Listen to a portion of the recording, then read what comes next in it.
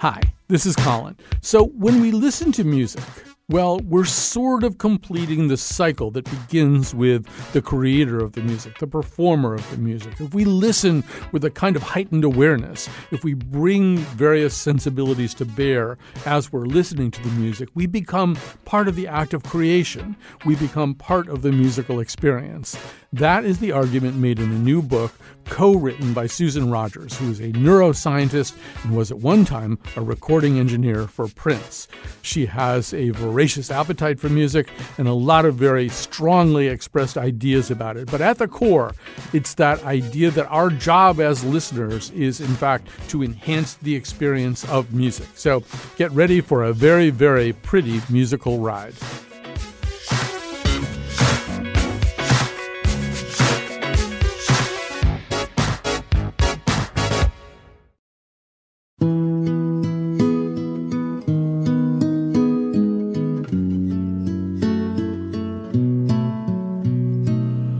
The boys were shielding the summer night we met. You were 10 and 17, oh, how could I forget? When every star from near and far was watching from above, watching two teenagers fall.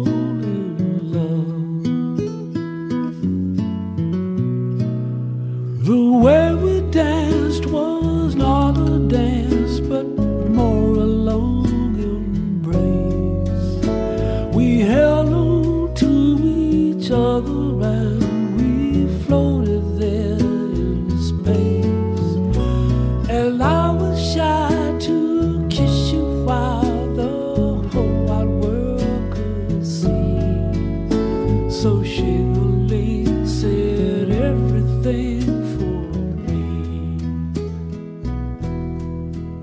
So that's a song by Jesse Winchester, the late, great Jesse Winchester. I would encourage you to seek out an occasion where he performed it kind of live on a program called Spectacle, I think. But his with him on that show were Elvis Costello and the alt-country singer Nico Case. And the two of them are just floridly in tears by the end of this. And I think Elvis says something like, "You got me in rehearsal, Jesse, and you just got me again today." There's something about that song for me, too. And so today we're talking to Susan Rogers, who's the co-author of This Is What It Sounds Like, What the Music You Love Says About You. She is both a sound engineer, record producer, and a neuroscientist. Before I bring Susan on board, I'm going to quickly tell you a story because I think it sort of will be fun to have Susan talk about. So a lot of you know, I hope I can get through this story without crying. A lot of you know that my significant other went into the hospital for what seemed like was going to be a fairly routine thing. And then she wound up not getting out of the hospital for 10 and a half months. And for the first 4 of those months, I couldn't visit her because of COVID restrictions. Eventually, during those 4 months, we managed to get her daughter in. And so what we would do, I just knew music was going to be so important. And she was really kind of many times hovering just at the brink of death, and was multiply intubated and put on respirators and stuff like that. And I just thought, music is so important to her. If anything's going to bring her back, it's going to be part of it. So once we got her daughter in, we got a boombox into the room, and I would make playlists, and my son-in-law would burn them onto CDs, and we'd bring them in that way. And then after 4 months, I could visit her. And the first time I visited her, she had no voice. She had a trach, breathing apparatus, which meant she had no speaking voice. And she just was still pretty enervated by everything that had been happening to her. But so I brought music and a little Bluetooth speaker. And, we were trying to communicate. I'm really bad at lip reading, it turns out, like really bad. And we were looking for ways to communicate and to connect. And so I was playing these songs that I knew she loved. And suddenly this particular song, I'm going to play a little bit for you right here. This was playing, and then I'll tell you what happened. As I went down in the river to pray, studying about that good old way, and who shall wear the starry crown? Good Lord, show me the way.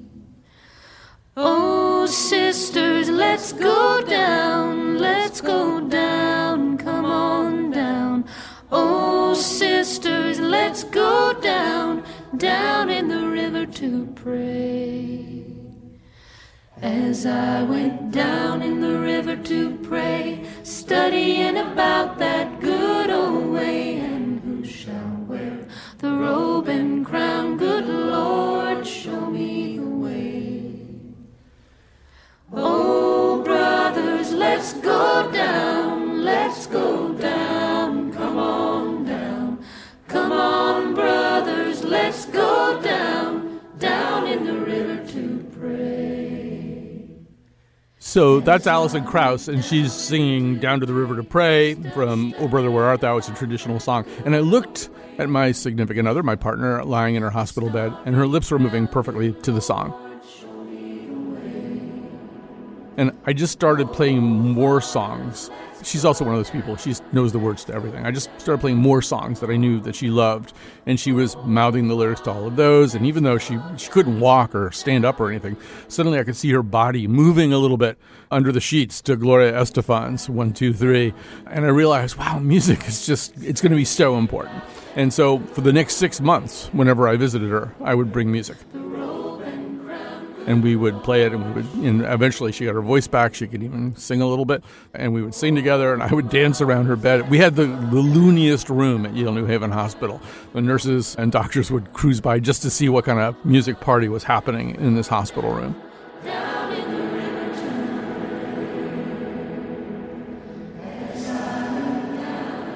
But she's home now. She's home, and we can enjoy music together.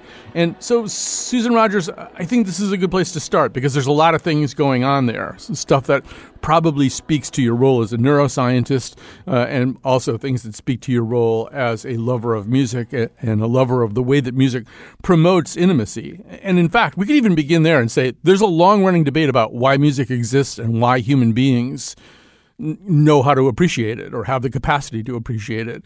And I think one of those ideas has something to do with our emotions. Yeah, there's so much to talk about there. That's a powerful and moving story, and right in line with the thesis in the book, which is talking about what music is doing to us privately, in the private canyons of our minds, those private spaces where we are listeners and where we interpret, each of us on our own, what a song means, what it's doing to us. So theories of how music or why music evolved started with sexual selection with Charles Darwin, and that makes good sense. And you don't mess with Chuck D because he knew what he was talking about. But there are more recent theories that say that music evolved from our capacity to express our emotions with our voices. So when you're a little infant, you learn that people use their voices to calm you down, to amp you up, to reprimand you, to warn you.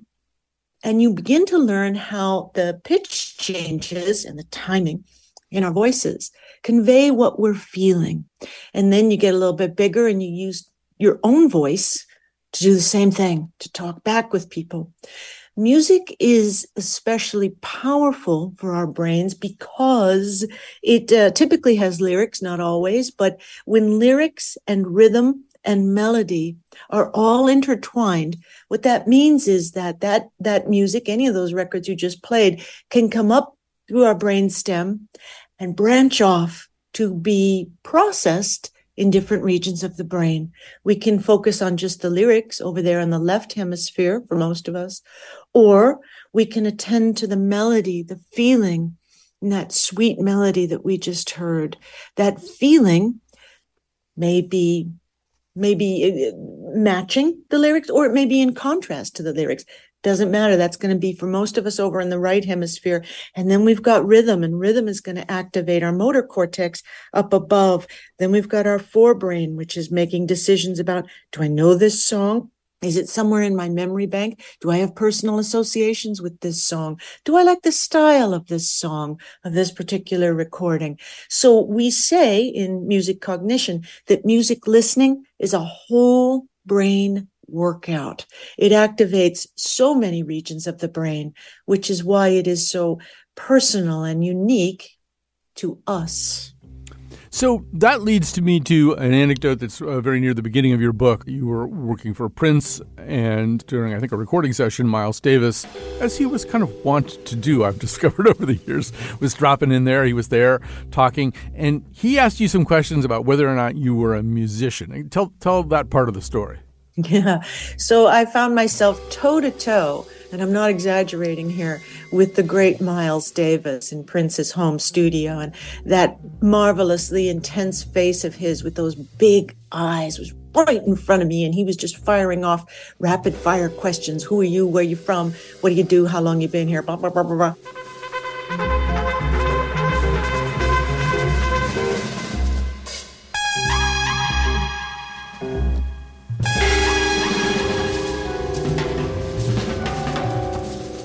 And I was holding my own, and I was right there with him. And then he asked, "You a musician?" And I said, "No." He said, "That's okay. Some of the best musicians I know aren't musicians." He turned around, and that was the end of our duet. And, I thought about it for years. What's he mean by that? But I got to know a couple other musicians who played with him in the 90s, and they said he would often instruct his musicians to play like non-musicians. What he was reflecting here is what we know about music. Music is an expression of life. It's not life itself, but it's an expression of life. So music should be, ideally, just like life, it should be simple and complex. It should be clean and dirty. It should smell sweet. It should stink. It should be robust and fragile, beautiful and ugly. Music should be all the things that life is. So we non-musicians, those of us who don't play or write or sing or perform, we non-musicians, because we have life, we have music in us, and we have a way of expressing our feelings and our rhythms and our desires. Those wants, desires, and feelings can be turned into music by those with training. I love that. Yeah, the way that you put it is that implicit in Miles's declaration was the conviction that when it comes to the creation of a musical experience, the act of listening can be every bit as vital as the act of performance. I think that's actually true across all kinds of genres and disciplines, but music in particular, right? We're still engaged with, Jesse Winchester isn't even around anymore, and yet his music is enough to bring people to tears, because in fact, we have to bring a whole bunch of sensibilities to it to really make the flower bloom. But maybe you could say more about that.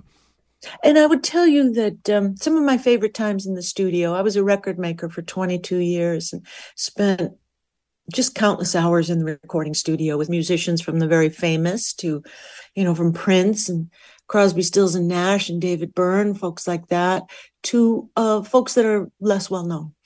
And I loved when we would sit around at the end of the night. You've finished your work for the day, you're exhausted, but you're too wired to go home and go to bed. So you just talk. People will have a beer and you just relax. It's middle of the night.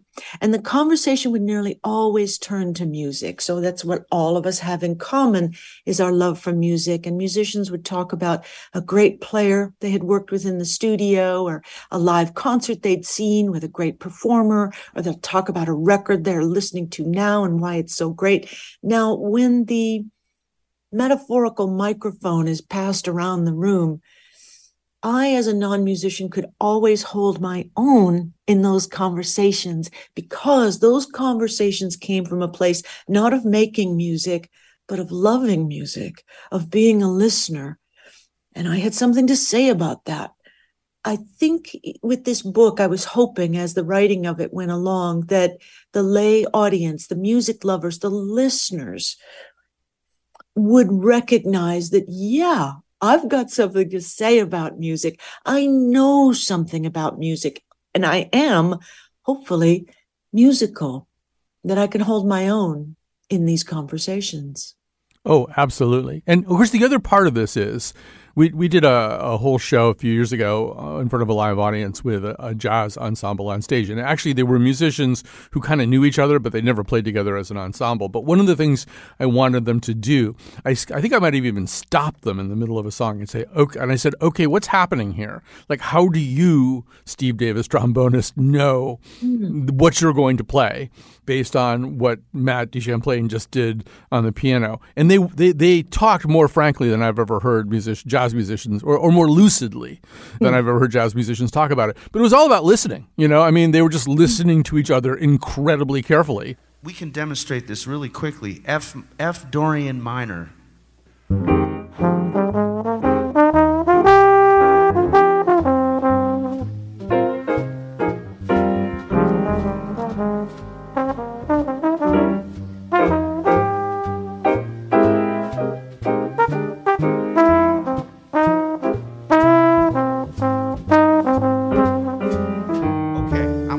Right there. Did you hear that one note that sounded a little da? Because Matt played a minor major 7. He had the audacity to throw an E natural in an F minor chord, which has E flat in it usually. That's called a minor major 7. Can we dig that one? Yeah. So when I heard that, I said touche. So as opposed to right next door. It's just a little subtle difference.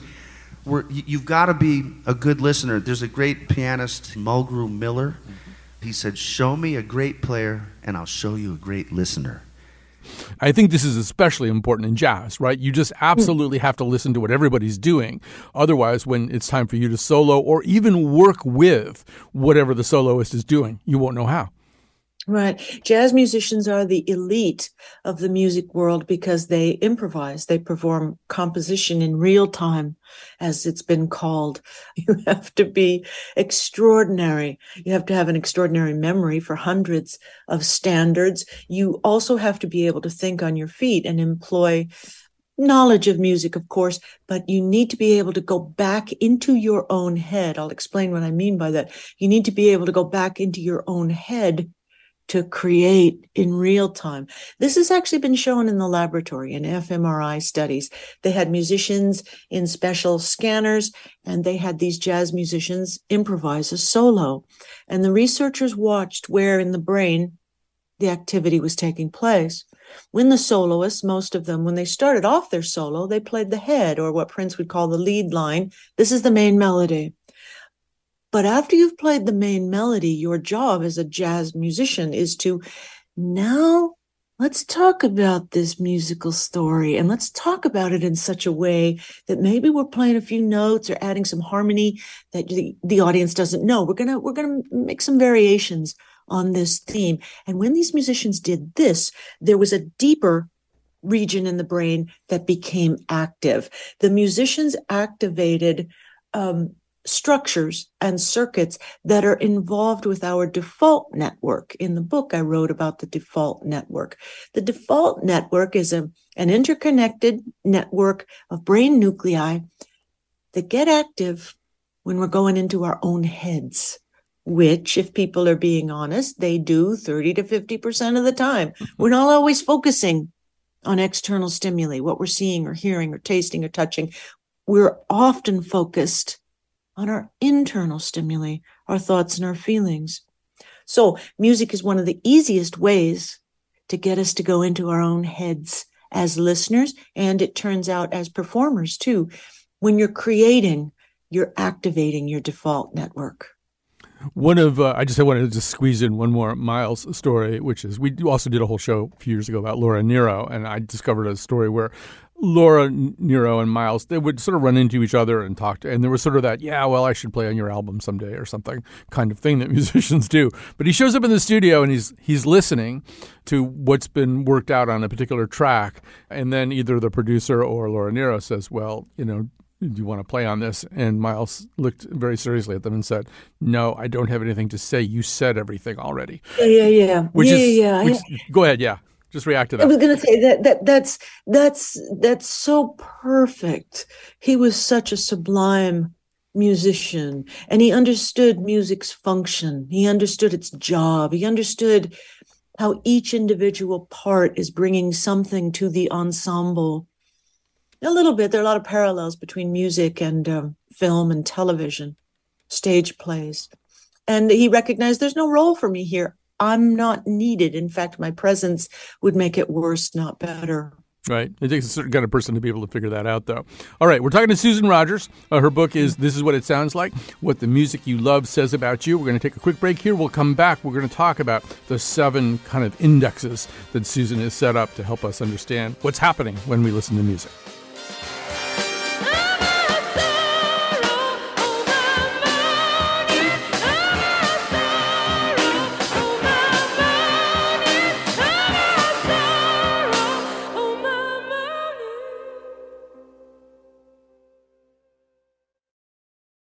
Support for this podcast comes from Hartford Healthcare. Elevating Health is funded by Hartford Healthcare. Loneliness can be a significant health risk to people of all ages. Dr. Laura Saunders, a psychologist from Hartford Healthcare's Institute of Living, talks about social isolation and why we need to connect in person. Loneliness actually is a pretty significant health risk for people that struggle with social isolation. It affects their blood pressure, it affects their immune system, it affects your willingness to get up and get out, and can cause some not just emotional issues, but health problems as well. You're not alone. Dr. Saunders explains how important it is for us to look to others and get out of our comfort zone. I like to talk about social isolation as not just that individual's problem, but it's a community problem or it's a family problem. We need to connect with others. We can take space at times as well, but we need to step out of our comfort zone and do things to connect with other people. It's life-saving. For more information, go to ctpublic.org/elevatinghealth.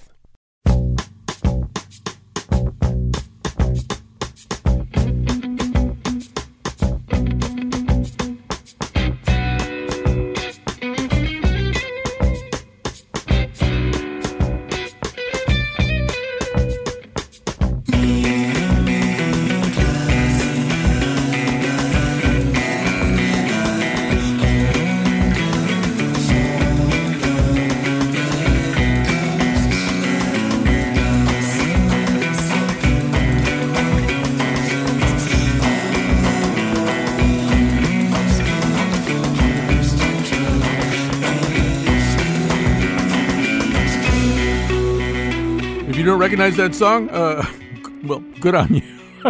No, it just proves that it's a little bit recherche. That's King Gizzard and the Lizard Wizard. It's Crumbling Castle. We're talking to Susan Rogers right now. She's the co-author of the book, This Is What It Sounds Like, What the Music You Love Says About You.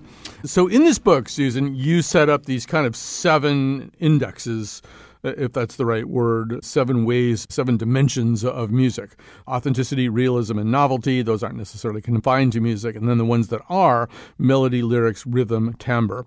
So the song that I just played appears in the chapter or section about novelty. So I have to say one other thing, which is the more I thought about the 7 dimensions, the more I thought when, John Landau famously in 1974, I think, saw Bruce Springsteen and, went back and wrote, I've seen the future of rock and roll, and it's Bruce Springsteen. He's talking about all 7 of those things. All 7 of those things are completely present in that statement. But anyway, talk a little bit about novelty. So each of us is born with some sort of predisposition toward thrill-seeking. It's in our genes. Thrill-seeking folks are willing to take a risk to engage with new stimuli. And the non-thrill-seeking folks would prefer to play it safe. And this gene gets expressed differently in different areas of our life. So you might be a real risk taker when it comes to food or fashion, and very conservative in other areas of your life. So the dimension of novelty versus familiarity refers to an axis of innovation in music. Some music listeners, I'm one of them, are seeking innovative musical ideas. And when we hear innovation, new things, we get excited. This pleases us because someone took a musical risk, as King Gizzard and the Lizard Wizard did. Others prefer a more familiar form. Now, there's nothing wrong with that. For those who prefer the more familiar form of music, what they're seeking is not innovation. In fact, they're averse to innovation. What they're seeking is, how do you take a classic form of music and make it perfect? Just like folks who love sports will watch a game, they'll watch basketball or baseball or something. You know how the game goes. Won't be any surprises there. What you don't know is how this particular game goes, and you want to watch this game played at the highest level. So it's the same thing with music. That axis of novelty versus familiarity has at its center pop music. Music that is popular is music that has managed to find the just right blend, a perfect balance of novelty and familiarity. It's got a familiar enough structure that listeners can ground it in other forms of music they've already heard, but it's got enough innovation that it keeps the train of cultural advancement rolling. All of us have a sweet spot on that axis. I have so many things I'd like to say back to that, including I sort of think that the familiarity versus the novelty seekers, I think it's like 70-30. I think the familiarity people vastly outnumber. I thought it might even be overgenerous.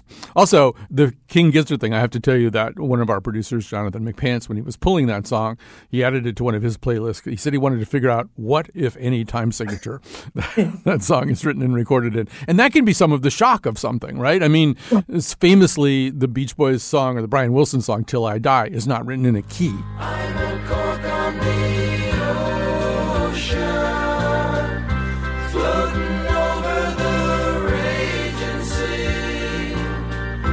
How deep is the ocean? How deep is the ocean? And you can sort of imagine Mike Love's shock listening to that, the idea that the Beach Boys were going to be recording something like that. So, and I wanted to say one other thing.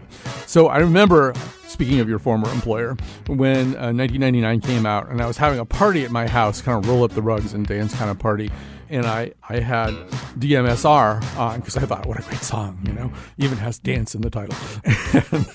And baby boomers came over to me, my fellow baby boomers, and said, we can't dance to this. We don't, put on some dance music. We can't dance to this.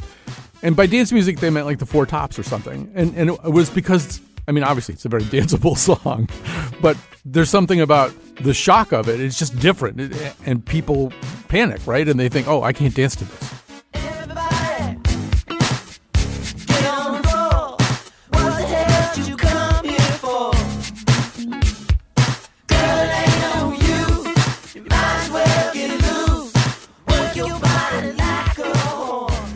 Yeah, this is what's been happening until very recently. So if I may digress a little bit, back in the Tin Pan Alley days, the era of great American songwriting, songwriters were focused on melody, and melody was king. Melody mattered greatly.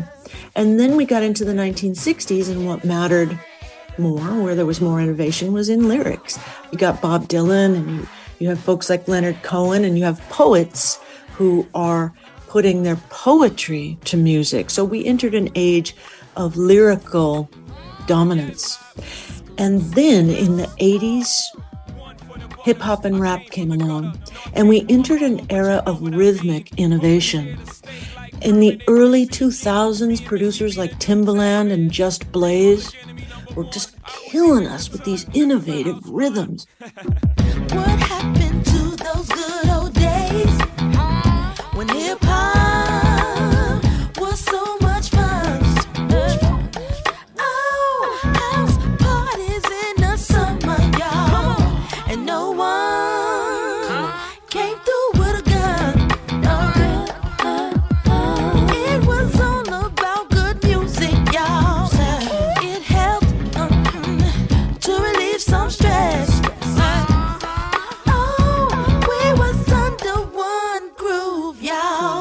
So much love between North and West. They were dropping beats and adding beats in unexpected places, really innovating with rhythm, which compelled people on the dance floor to come up with new dances to serve and to match this music. That's how we got hip hop dance, a much more athletic style of dance than some older styles. Anyway, we're just now, it appears, entering the era of timbral innovation.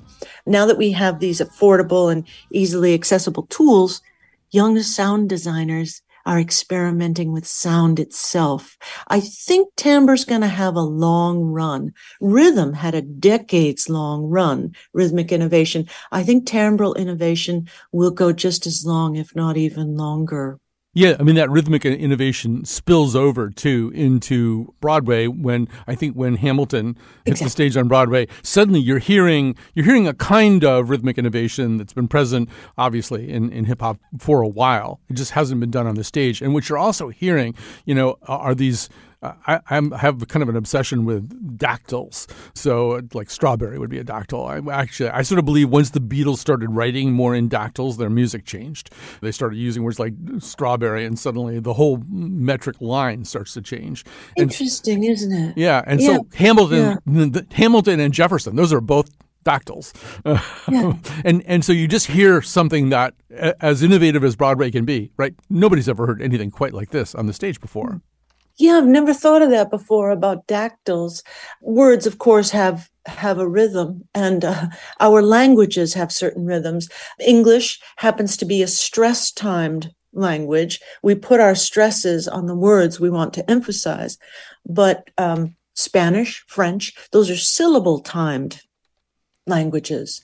Every third syllable or so is where the stress is going to go, regardless of the words you're saying.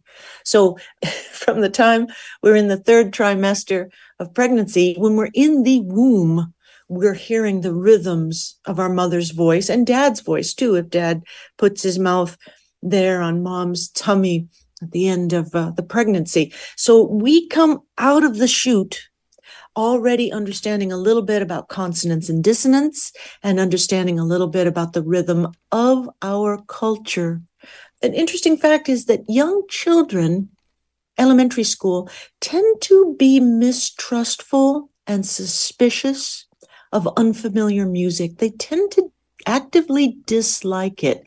If little kids all of a sudden encounter a new child in the school who's from another culture, and it's found out that this child listens to a different kind of music, kids won't be as accepting of that foreign student. This is because when we're in elementary school, that's the age where we're starting to recognize that music is symbolic of our people, our culture. There's an us that we belong to, and music is symbolizing that. Right. And so I think it's also true that these dimensions, as interesting a way as they are to understand our participation as listeners in the creation of a musical experience, they're for the most part not isolated, right? They all work together. I'm thinking, just stay with dactyls for a second, okay? So there's a Lyle Lovett song. Honey, put down that fly swatter and pour me some ice water. So that you hear that, and sort of fly swatter and ice water, they're dactyls, but there's so much going on there, including the introduction, right? You're suddenly being told, wow, this isn't a typical country song. First of all, metrically, it's not a typical country song. There's a way in which there's a certain kind of whimsy that's a little bit unusual. Lyle Lovett's voice is a thing unto itself, too, a very powerful instrument. So our experience, we get the novelty of that first line and kind of the rhythms used in that first line. We get the power of lyrics themselves, because right away you've kind of conjured this hot, lazy day, flies buzzing and ice water needed and stuff. I don't know. There's a way in which the introduction of a song can be a very powerful thing, that first few bars that invite you in. Yeah, the things I learned in grad school about music perception and cognition just really blew my mind, because I kept reflecting back to the recording studio and wishing that I had known about these things when I was making records. So it turns out when we listen to music, that signal is coming up from our cochlea and up through the auditory brainstem and into the higher regions of the brain.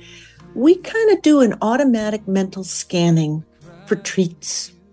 So when you're hearing a record for the first time, your default network, is scanning this record, and it's independently assessing lyrics. Are these words anything I'm interested in? Is this anything I need to solve a problem or to reflect on?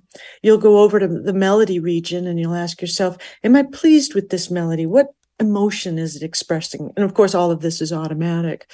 You'll feel the rhythm and you'll ask yourself or ask your body, do I want to synchronize my body with this rhythm?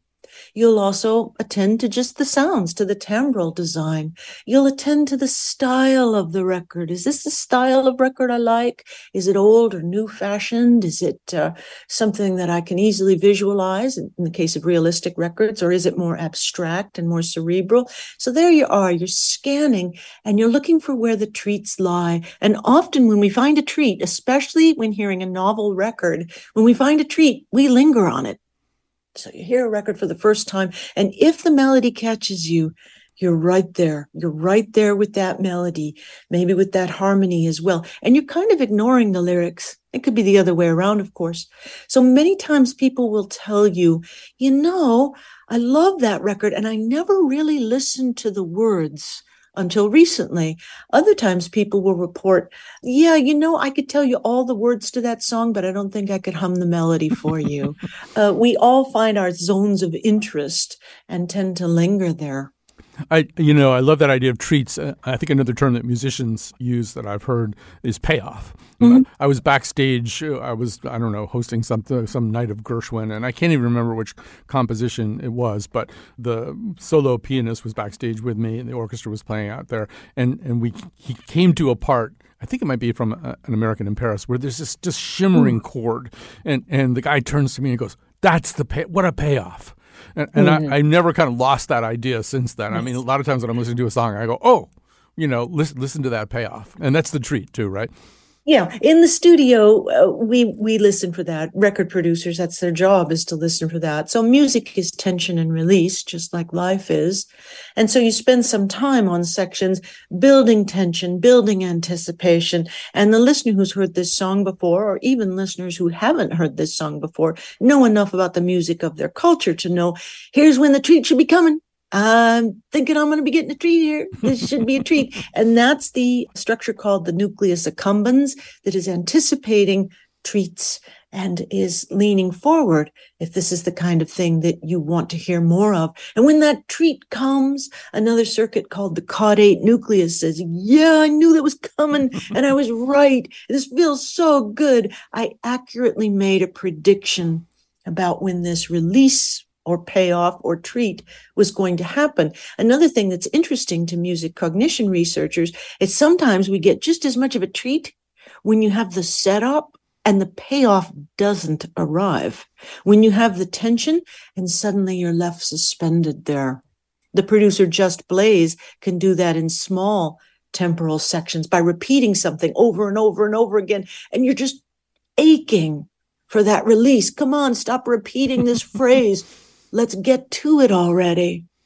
So that's called positive prediction error. You thought it was going to happen and it didn't happen. That can build up anticipation even higher. This is what works on the dance floor when we think the chorus is coming and all of a sudden it goes to a breakdown. And it's like the floor just falls out from beneath you. It feels good. Mm-hmm. Off the top of your head, can you think of an example of what you were just talking about, that whole idea of just sort of keeping something going, keeping you in anticipation and maybe not ever giving it to you? Oh, think of any song that's got a dance breakdown and you'll hear it. Or think about a song that has a reverse dynamic in the chorus. Usually in most Western music, the verse is relatively small and then the chorus gets bigger. But it's very exciting when we go to a chorus that maybe is just a cappella, just the voices, or even an instrumental chorus. Or have the voice drop out for a moment when you're not expecting it. It's a tiny little treat, but it's a little trickle of dopamine that's satisfying. I feel like Brian Wilson really is one of the geniuses of the treat and the payoff, and it's usually some amazing chord that's just a little bit diminished or unpredictably modified, over and over again in those songs. He just gives you this thing. Here's this thing I made. Enjoy it. A sublime musical mind, a genius of geniuses. Yeah, I agree completely with that. All right, we're going to take a quick break, and we have a final segment with Susan Rogers, and we'll be back.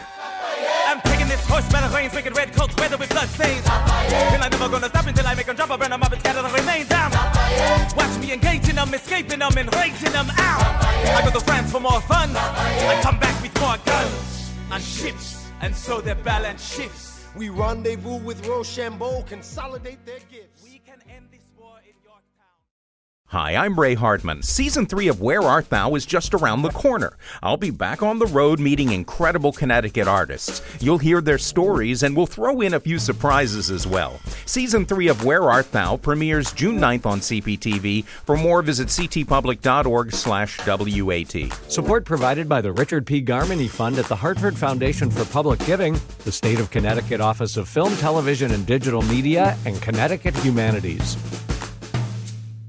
Time to say some thank yous. Kat Baster is our technical producer today, and Lily Tyson, the senior producer of The Colin McEnroe Show, is this episode's producer, assisted by Jonathan McPence in his endless quest for a King Gizzard time signature. So we're back. Susan Rogers is the co-author of the book, This Is What It Sounds Like, What the Music You Love Says About You. I want to talk a little bit about authenticity. This is one of we won't have time to do all 7 of your dimensions, unfortunately, but we've covered a lot of them in a way. But authenticity is an interesting one because it's not like rhythm. It's not easily quantifiable, but there's sort of a Potter Stewart thing here, right? You know it when you hear it. But say a little bit more about how you perceive authenticity. Yes.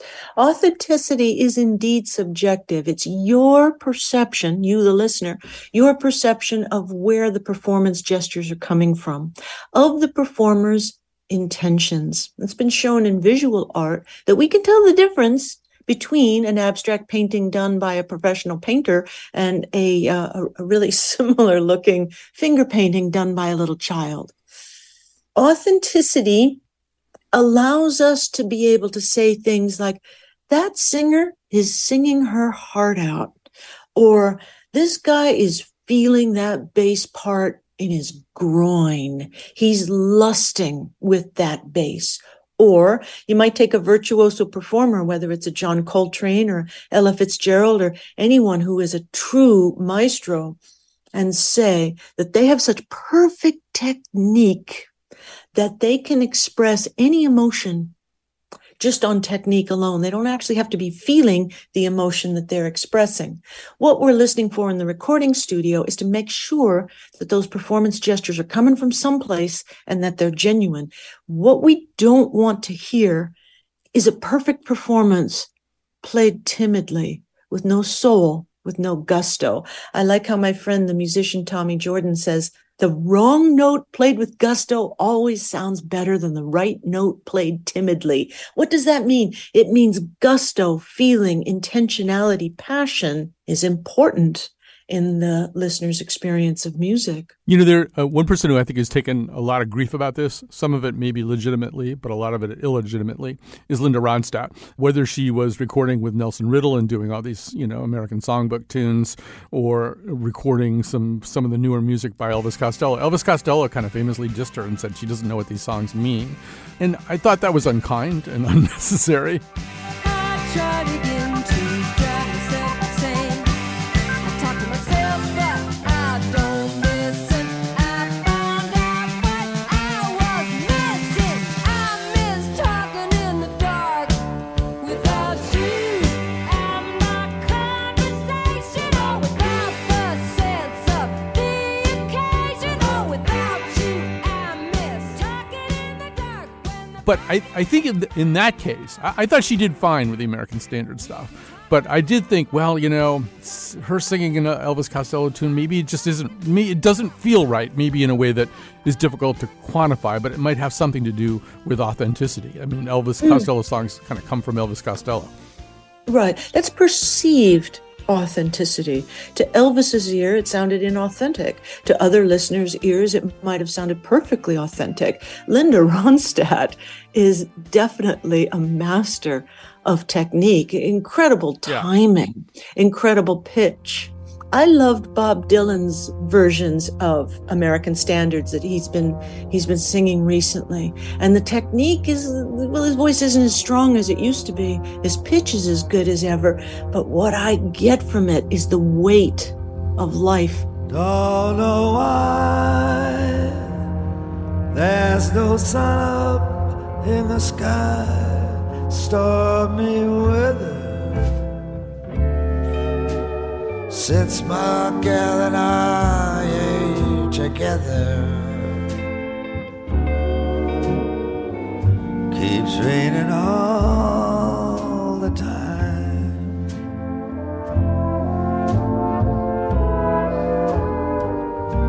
Life is bare, gloom and misery everywhere, stormy weather. Similarly with Johnny Cash, when he was making recordings later in his life, you hear an older man and you hear the weight of all of his life experiences come through in that voice, in his timing, in his phrases, where he chooses to pause, where he rushes, where he's behind the beat.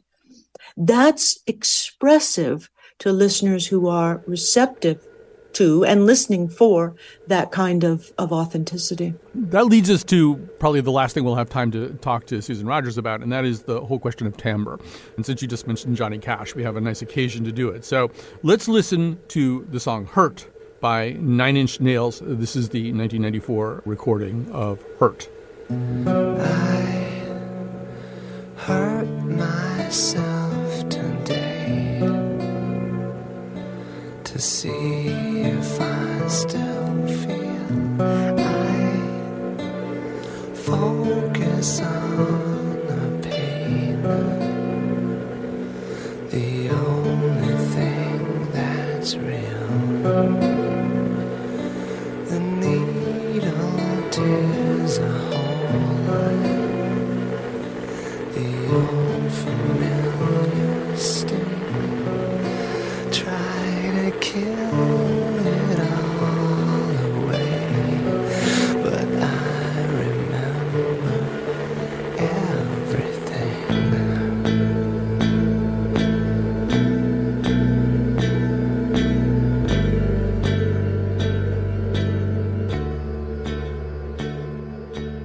Now, Johnny Cash in 2002. What have I become? My sweetest friend.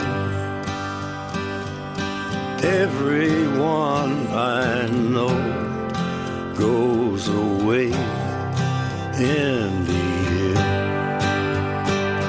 and you could have it all. My empire of dirt,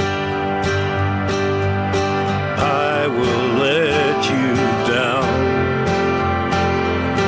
I will make you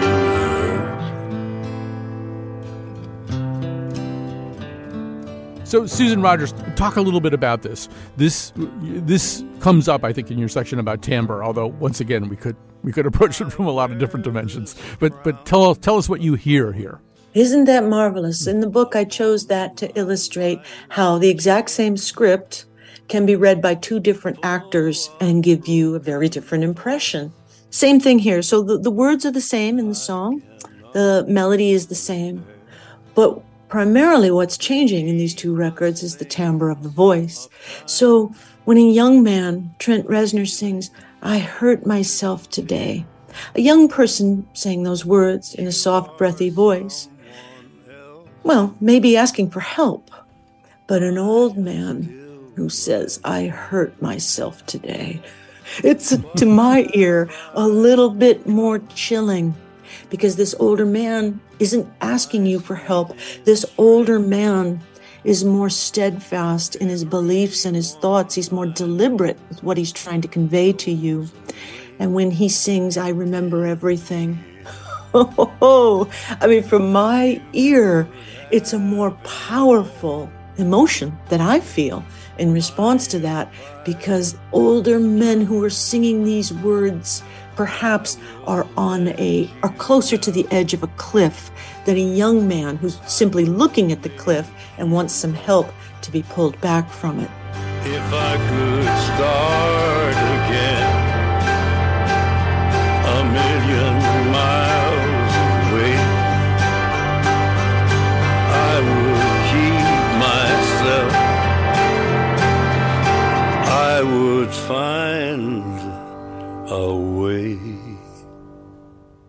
I think it also kind of illustrates a shift that had to happen. You talked about those different phases of modern popular music history, and we did go through this period where authenticity meant being a singer-songwriter, being Bob Dylan, Joni Mitchell, James Taylor. You sing the songs you write; they are expressions of who you are, and so the interpreter of a song took a little bit of a back seat. Probably hence some of the opprobrium directed at Linda Ronstadt. But, you hear Johnny Cash interpret Trent Reznor, and you realize the power of that, right? That people get mad at me when I say I actually like Sean Colvin's This Must Be the Place better than David Byrne's. But, you have to say something, speaking of timbre, of the ability of a voice just to find different elements or just to be more pleasing for fairly complicated reasons. Yes, humans evolved such that our auditory brains put the highest regard, the priority on voices. Humans use their voices, as I was saying earlier, to express what we're feeling. Here's what's going on with us.